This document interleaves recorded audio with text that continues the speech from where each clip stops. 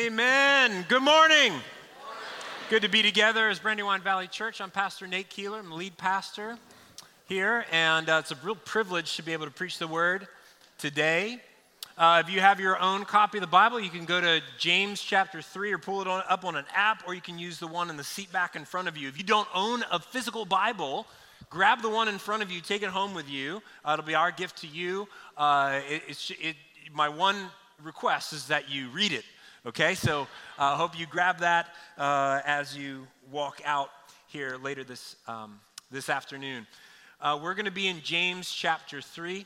As I mentioned, we've been studying through this book that we're calling the series James in Real Life, IRL, because that's what James is about. How's your faith hit the ground in real life situations? We're going to be looking at the end of chapter 3 and all of chapter 4. It's 22 verses. You say, Nate, how in the world are you going to preach 22 verses on a communion Sunday? I don't know either. So let's see how it goes, okay? So let's read, starting in verse 13. We're really going to camp on verses 13 to 18 because I think it sets up all of chapter 4, and I hope to explain why that is. So starting in verse 13. Who is wise and understanding among you? By his good conduct, let him show his works in the meekness of wisdom. But if you have bitter jealousy and selfish ambition in your hearts, do not boast and be false to the truth. This is not the wisdom that comes from above, but it is earthly, unspiritual, even demonic. For where jealousy and selfish ambition exist, there will be disorder in every vile practice. But the wisdom that's from above is first pure, then peaceable, gentle, open to reason, full of mercy and good fruits, impartial and sincere, and a harvest of righteousness sown in peace by those who make peace. Let's say a word of prayer as we reflect on God's word here this morning. Father, we pray as we hear the words of James that these words today would not bounce off hearts, but Lord, be absorbed like a sponge into our hearts. That we would be people that walk in the wisdom from above, not the wisdom from below. Help us to do that today. Guide me in our text today that I might preach it rightly as I ought to. Give us ears to hear and eyes to see how to apply it in your word. And we pray these things in Jesus' name. Amen. How many of you were born before 1983? Okay, several of you not. I was one when this story took place. It was September 1st, 1983. Korean Air Flight 007 departing from JFK International on its way to Seoul, South Korea, when in the flight path, it mistakenly led them into restricted Soviet territory. Okay, not a good situation. It alerted Soviet fighter jets who immediately intercepted the flight. Like think, like a Bond movie or something like that for a moment. Fighter jets on either side of this plane. And despite efforts to try to communicate with the Korean air crew, the fighter jets shot down Flight 007, resulting in the tragic loss of every single life on the plane. 269 people were shot down. Some of you might remember what the world was like in a moment like that. You say, how in the world could the flight crew have gotten so far off course, leading to such a devastating tragedy? Well, the problem was a malfunctioning navigation system. They were using what's called INS, inertial navigation system, which is common in aircrafts, but it was malfunctioning, giving them a false sense of security and inaccuracy about where they were. They thought, hey, we are safely headed to our destination to Seoul, when in fact they were in dangerous territory that would ultimately lead to disaster. And the tragedy is not only loss of life, but how easily this could have been avoided. If they would have just realized that there was a malfunction and recalibrated their system, they would have gotten back off on track, and none of this would have happened.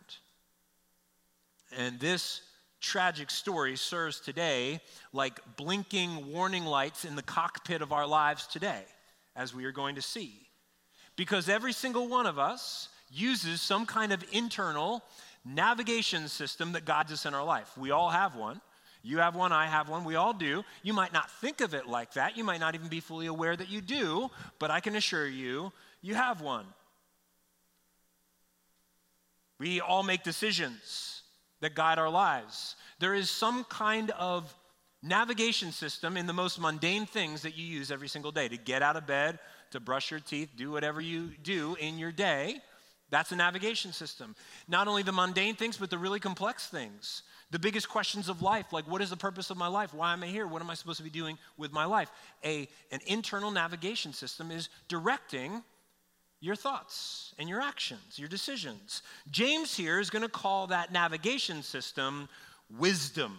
Wisdom, which is a word we use all the time. Let me define it for you. The working definition we're going to use is wisdom is the set of underlying assumptions that we make about life, beliefs, and values applied to all of life's circumstances. Okay, it's wisdom, it's knowledge, the set of knowledge that we have, that we believe, applied to all of life's circumstances, which is why we all need wisdom. I wonder, why did you get up and come to church today? If you're watching online, why did you not get up and come to church today? No, you probably have very good reasons for we're welcome. Glad you're here. Sincerely glad you're here. But if you are here in this room, why did you get up and come to church today? My guess is there is a set of underlying assumptions, values, and beliefs that guided you to put this as a priority in your life today, to come in, and you got an extra hour to make that decision as well, which is nice, right? You say, well, no, that's not why I made the decision. I made the decision because somebody dragged me here, my mom or dad or my boyfriend or girlfriend or my husband or wife dragged me here. And by the way, we're glad that you did come. You are welcome here. But even that, do you realize that was based on a set of underlying assumptions and values and beliefs that led you to be here? And the underlying assumption that led you to be here is my life is going to go better today, smoother today if I don't fight this, but just go with what they want me to do. And you made a good decision.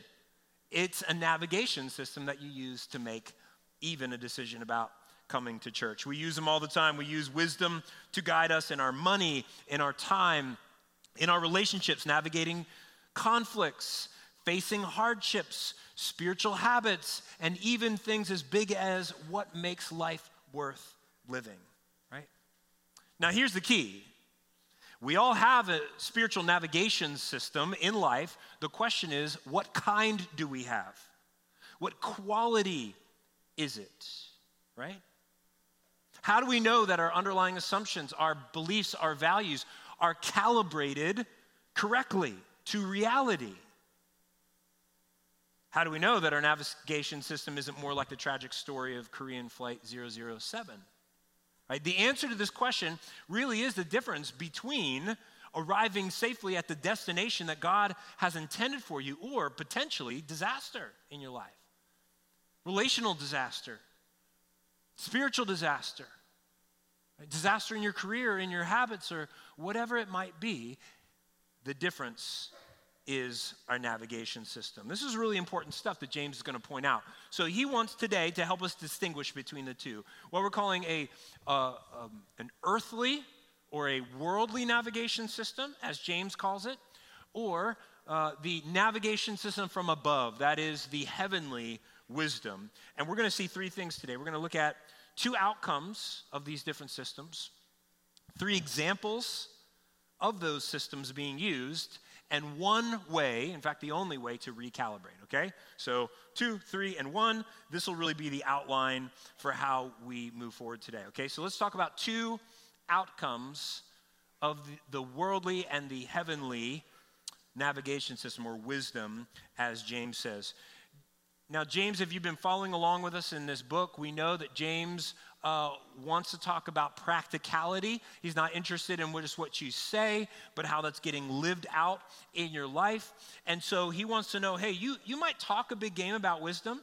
It says in the first verse, in verse 13, hey, you who say that you're wise, who among you says that they're wise? And hands might go up. He said, Don't tell me how wise you are. Let me see it in your life. This is what James cares about. In other words, he cares about the outcomes of your wisdom, right? That's what'll tell me what you actually believe, what kind of wisdom you're actually using. So what's the outcome of worldly wisdom?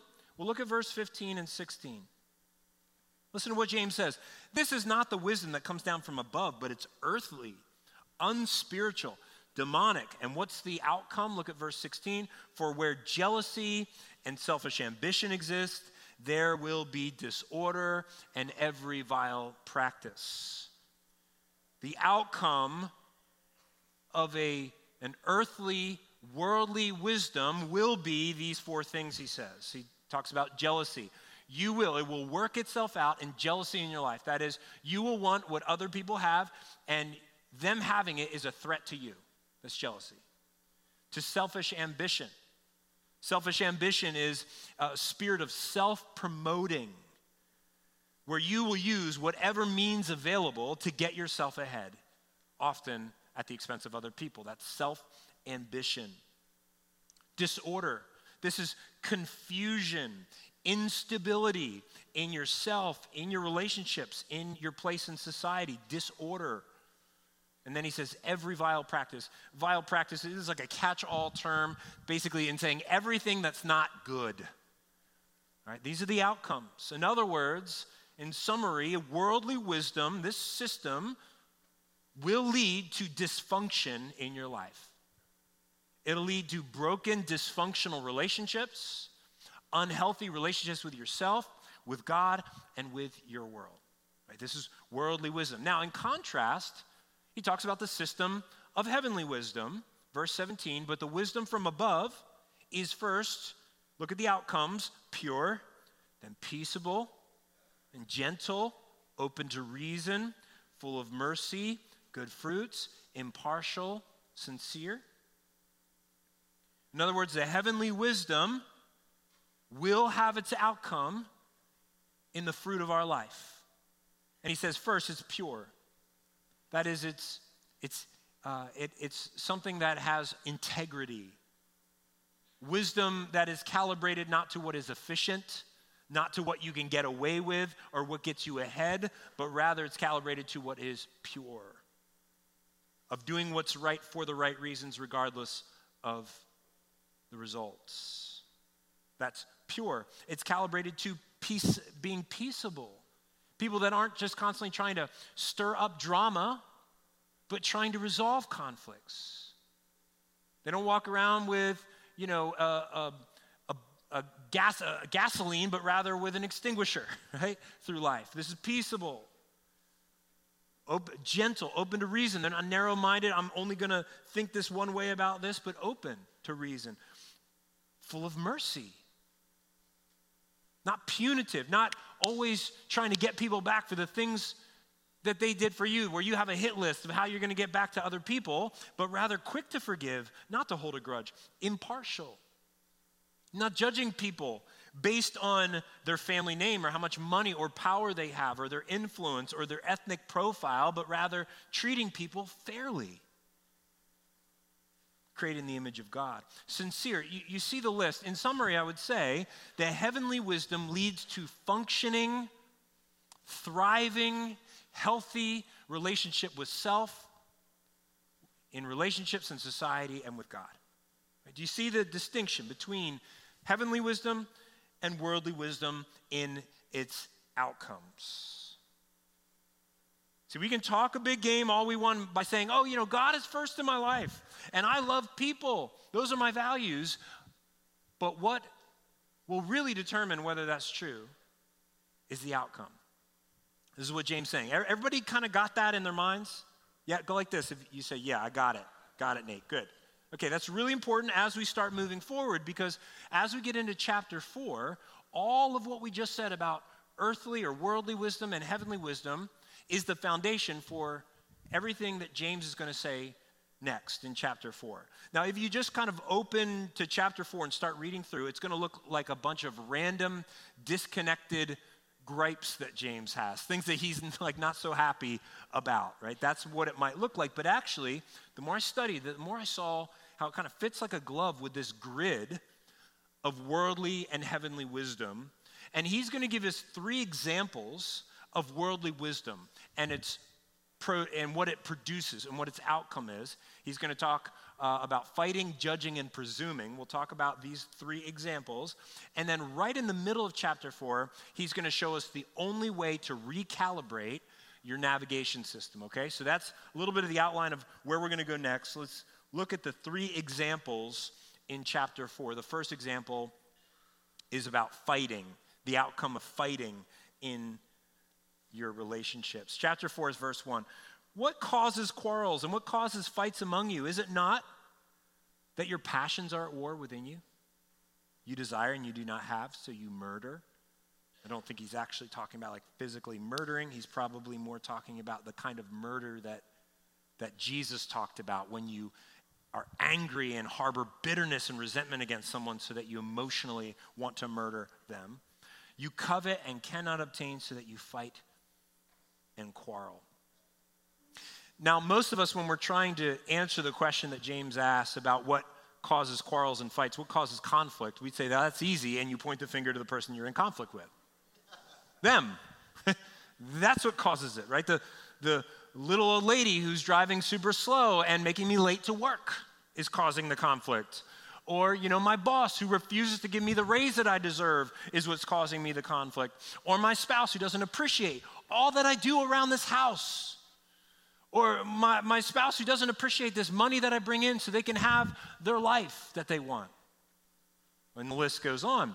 The problem, we say, is them. And James says, hey, be careful when you point the finger. Why? Because there's 3 always pointing back at you. Right? As my grandmom always used to tell me.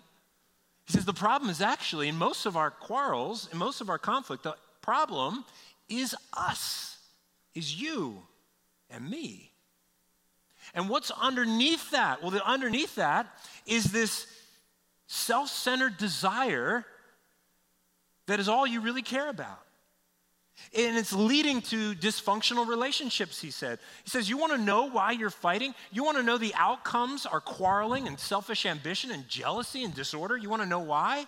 It's coming from a worldly set of wisdom, from a belief and assumption of value that might sound something like this. My happiness is what matters most. My desires matter most. My wants, my needs, my happiness is preeminent. Wow, isn't it amazing that this was written almost 2,000 years ago, and yet it's just as relevant today? People really don't change. This has been the worldview since the dawn of time. Isn't this the message of our world? We see it in mantras like look out for number 1, do whatever makes you happy and don't let anyone get in the way, go get what you deserve, huh? As James points out, many of the times, we think what's going to make us happy is what other people have. In fact, how often is it that we didn't even know that we were unhappy until we see what someone else has, and suddenly you are unhappy? You ever heard the saying that comparison is the thief of joy? Yeah, isn't that so true?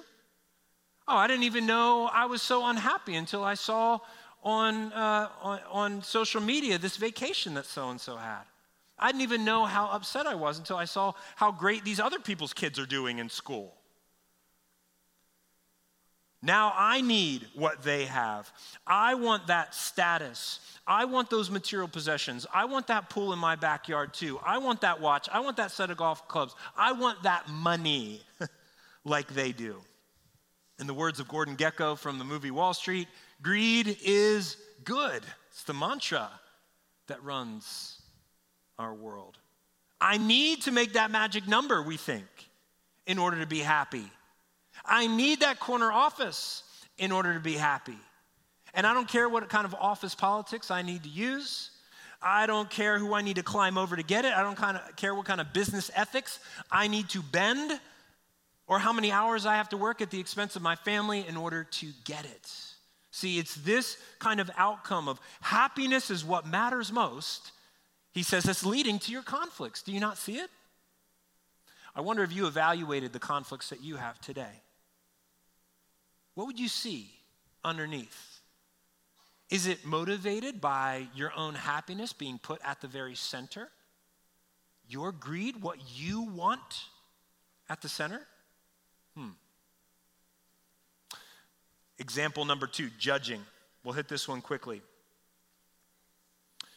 Verse 11, he says, do not speak evil against one another. At the end in verse 12 of this section, he says, but who are you to judge your neighbor? The problem that they were having is that they were judging one another. They were putting themselves in position as judges, and in doing so, they were looking down on people, elevating themselves above those other people. We think then, once we do that, we think of that person as less than us.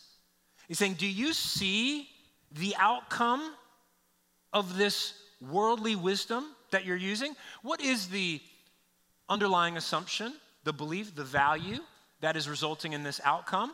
It is a belief of superiority. I am better than you. I'm smarter than you. I'm more deserving than you. Again, things haven't changed in 2,000 years, have they? We still deal with superiority in our lives today. And of anybody, James is saying, who shouldn't be people that are judgmental, shouldn't it be Christians? I mean, think about our theology. Our theology says that every single person is made in the image of God. Every single person on the face of the planet is made in the image of God with inherent dignity and worth. That puts us equal, for one. 2, every single one of us is equal in our sin because sin separates us from a holy God. And I don't care who you are, every single one of you are sinners. So that makes us equal. 3, guess what else makes us equal? The fact that it's only through Jesus and his work on the cross that any of us can come to a right relationship with God. Any of us can enter heaven. Whether you have 10 works and this other person has 100 works, that doesn't matter. It's all through Jesus Christ. That makes us equal. 4th, it makes us equal because the Bible says there is one judge, and that is God himself. So if anyone should have a reason not to judge anyone else, it ought to be Christians. This is what he's saying. See, guys, you're using a worldly system, and it's leading you to these kinds of outcomes of superiority. 3rd example he gives is presuming. This will make sense as we read it. Look at verse 13, chapter 4. Now come, you who say, today or tomorrow we'll go to such and such a town and spend a year there and trade and make a profit, yet you do not even know what tomorrow will bring. What is your life? For you are a mist that appears for a time and then poof. That's the Greek word, poof. No, it vanishes. Instead, you ought to say, if the Lord wills, we will live and do this or that. As it is, you're boasting in your arrogance. All such boasting is evil. Now, what is it that James is warning us against? It's not planning ahead. It's not trying to have a successful business or profit. These are good things. What he's warning us against is a presuming upon God, presuming that you know what's best for your life without even consulting God, presuming your future is fixed and everything's going to work out just fine. It's presuming that you are running your life instead of God. It's a mental map, if it would, as it were, that says I am a master of my own destiny, right? It's a map that leads us to selfish ambition, outcomes of selfish ambition. So again, ask the question, what is the underlying presumptions? What is the value system and the beliefs that lead us to live this way? It's the worldly wisdom of self-determination. I run my own life. I'm a self-made person. Again, 2,000 years later, this is the mantra of our day, isn't it? I determine my own agenda. I determine my own status, my own success. No one tells me who I am but myself. I define myself. I give myself my own name. See any of that today? I give myself my own morality. I give myself my own pronouns. What is this? This is a worldly mental map that says I am self-determining, not God. And James says, man, when you do that, you are boasting and prideful. You are putting yourself in place of God, under his sovereignty, under his right to rule over his creation. Living as if we are going to live forever and ever without consequence. But James says, hey, your life, our lives, are a mist. What a great way to sort of put us properly in our place on this planet. We're like a mist, like, gone.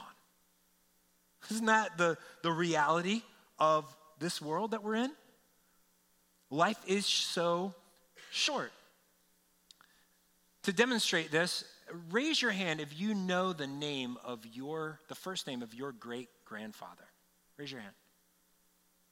Okay, so about a third of you know the name of your great-grandfather. This is somebody who is on this planet probably a couple of decades ago, whose blood is coursing through your veins, and you don't even know, many of us, his name. And if we went to the great-great-grandfather, there'd be even fewer hands, and so forth and so on. Our lives are a mist. They are short. Friends, this is a worldly system.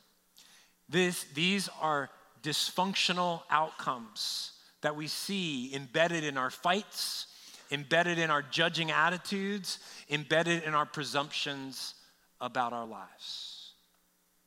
So, James doesn't mince words, does he? He hasn't yet, and he's not going to in this book. He's saying that if our navigational system in our life is being guided by worldly wisdom, it is going to put us on a collision course with our Creator. Look at chapter 4, verse 4. Do you not know that friendship with the world is enmity with God? Therefore, whoever wishes to be a friend of the world makes himself an enemy of God. Now, he's not saying, when he's saying the world, he's talking about this world system that we're talking about. He's not talking about people, right? We ought to be friendly and friends with people. He's talking about this kind of system that we're talking about. Now, if you were an Eagles fan, you get this, because this is Dallas week, okay? You get what he's saying, because here's what I've never heard in my entire life. I've never heard somebody say, oh, my first favorite team is the Eagles, and my second favorite team are the Cowboys. Never heard it. Never going to happen. Ever, ever, ever, ever. Right? Why? Because to be friendly with Dallas is to be an enemy of Philadelphia, and vice versa is just how it works. And this is exactly... Now, that's like the most amens I've gotten out of some of you in 7 years of preaching. Anyway, you see the point. This is the very same point that James is making. You can't buddy up to the world system and then say, yeah, I'm a friend of God, I'm following heavenly wisdom. Doesn't work that way. They're diametrically opposed to each other. One's from above, one's from below. One's from God himself, from his word, from the scriptures, based on truth. And one is based on lies, is based on, in fact, demonic sources. Do you see it? This puts us at odds with God. So, here's my question just for you to be thinking about as we prepare for our communion time together. Be thinking about this question, because it's going to come up in our time of communion to reflect. What set of maps is guiding your internal navigation system? What set of maps is guiding your internal navigation system? Is it worldly wisdom? Is it heavenly wisdom? Is it based on man and human tradition and ideologies from this world? Is it based on God's word, unchanging, true in our lives? And how do you ultimately know? Look at the outcomes. Look at what it's producing. It'll say more about the system of wisdom that you're using than what you might say with your words. So, how do we recalibrate? In close to this message, how do we recalibrate so that we can move more toward or fully onto the navigation system of heavenly wisdom? And every single one of us has to ask this question because not a single one of us solely base our wisdom on the Word of God. We even mix and mingle, don't we? And so how do we, when we discover that maybe we're leaning on the worldly wisdom, how do we recalibrate? Well, here's the good news. There's only one way to do it, but it's something every single one of us can do. And it's never too late with God. As long as you have breath in your lungs, it's not too late with God. Isn't that a wonderful reality? Look at verse 6. Right in the middle of this whole section that James is talking about, verse 6, he says, but he, God, gives more grace. Oh, what wonderful news. He gives more grace. Therefore, he says, God opposes the proud, but gives grace to the humble. Submit yourselves, therefore, to God. Resist the devil, and he will flee from you. Draw near to God, and he will draw near to you. Cleanse your hands, you sinners. Purify your hearts, you double-minded. Be wretched and mourn and weep. Let your laughter be turned to mourning and your joy to gloom. Humble yourself before the Lord, and he will exalt you. What is it that James says? The only way to recalibrate, friends, is through repentance. Repentance. Now that's a big, Christian-y word. You say, what in the world? What exactly is repentance? Repentance is simply this. It's saying, I used to just be going in this direction, following my own wisdom, following my own way, doing it myself. Now I'm realizing that I've been going the wrong direction. I need to turn, and I need to start going the other direction. That's repentance. It's 180. That's what the word means in Greek. It's to make a 180 turn back toward God. And James uses like 5 or so words to describe sort of the heart posture of repentance. So what does repentance look like? James, first of all, says repentance looks like humility. A heart posture of humility, rightly placing yourself before God, a holy, perfect God, and you as his creature. And recognizing the distance between those two things. A heart posture of humility versus pride. Of confession. He uses this term, cleanse your hands. Like wash, clean, confess. This is the idea of mourning and grieving your sin. Recognizing I've been in the cockpit of my life following earthly wisdom, and I'm confessing that is wrong. That's confession. Submission. A heart posture of submission. Saying, I'm going to accept God's navigation system for my life. I'm going to yield to it. I believe it's better than my own. That's submission. The heart posture of resistance. That is resisting the enemy. Resisting the spiritual enemy. Because here's what the enemy is going to do. As soon as you even think about repenting, here's what the enemy does. Oh, you don't need to do that. You don't need to do that. Listen, God's just going to rip you off. If you expose yourself like that to him, man, he's going to rip you off. He's going to strangle the freedom that you have in your life. He's going to make things too difficult. You don't want that. You're good just as you are. Just leave it as you are, right? So what is James saying? Resist the enemy. Resist those lies when they come to you, because they will indeed come. Maybe even right now they're coming at you. Resist and he will flee, because he flees at the truth. Resist. And then he says, worship. Draw near to God, and he will draw near to you. Come into his presence. Worship him. Experience his love. Experience his acceptance of you. Experience his grace towards you even now as he draws near to you. I want to give you an opportunity to recalibrate through repentance right now as we approach this communion table, the Lord's Supper. Because it's in this communion table and what it symbolizes that even allows us to draw near to God. What is it that this communion table symbolizes? It symbolizes the body and the blood of Jesus Christ broken for you, given in your place as a sacrifice to bring you back to God, to draw us near into his presence. And that's the only way that we can be in the presence of God, is through Jesus Christ. Listen to what Paul says in Ephesians 2:13. But now in Christ Jesus, you who were once far off have been brought near by the blood of Christ. For he himself is our peace. He himself is our peace. Jesus lived in perfect submission to heavenly wisdom, and the outcome is making peace. In fact, you read that last verse in chapter 3:18 where it says, those who sow peace will reap a harvest of peace. Who sowed the peace ultimately was Jesus. And we reap a harvest of that peace in our lives. So we come before this communion table. I want to give you a moment to repent. To repent. Do me a favor. Go back in the slides and show those 5 phrases. There we go. I'll just leave this up on the screen for a little bit and give you the opportunity to just take a few minutes to do just that in your own life, to humble yourself, to come to a place of confession, submission, resist the lies, and to enter into a time of worship. Take a moment to do that.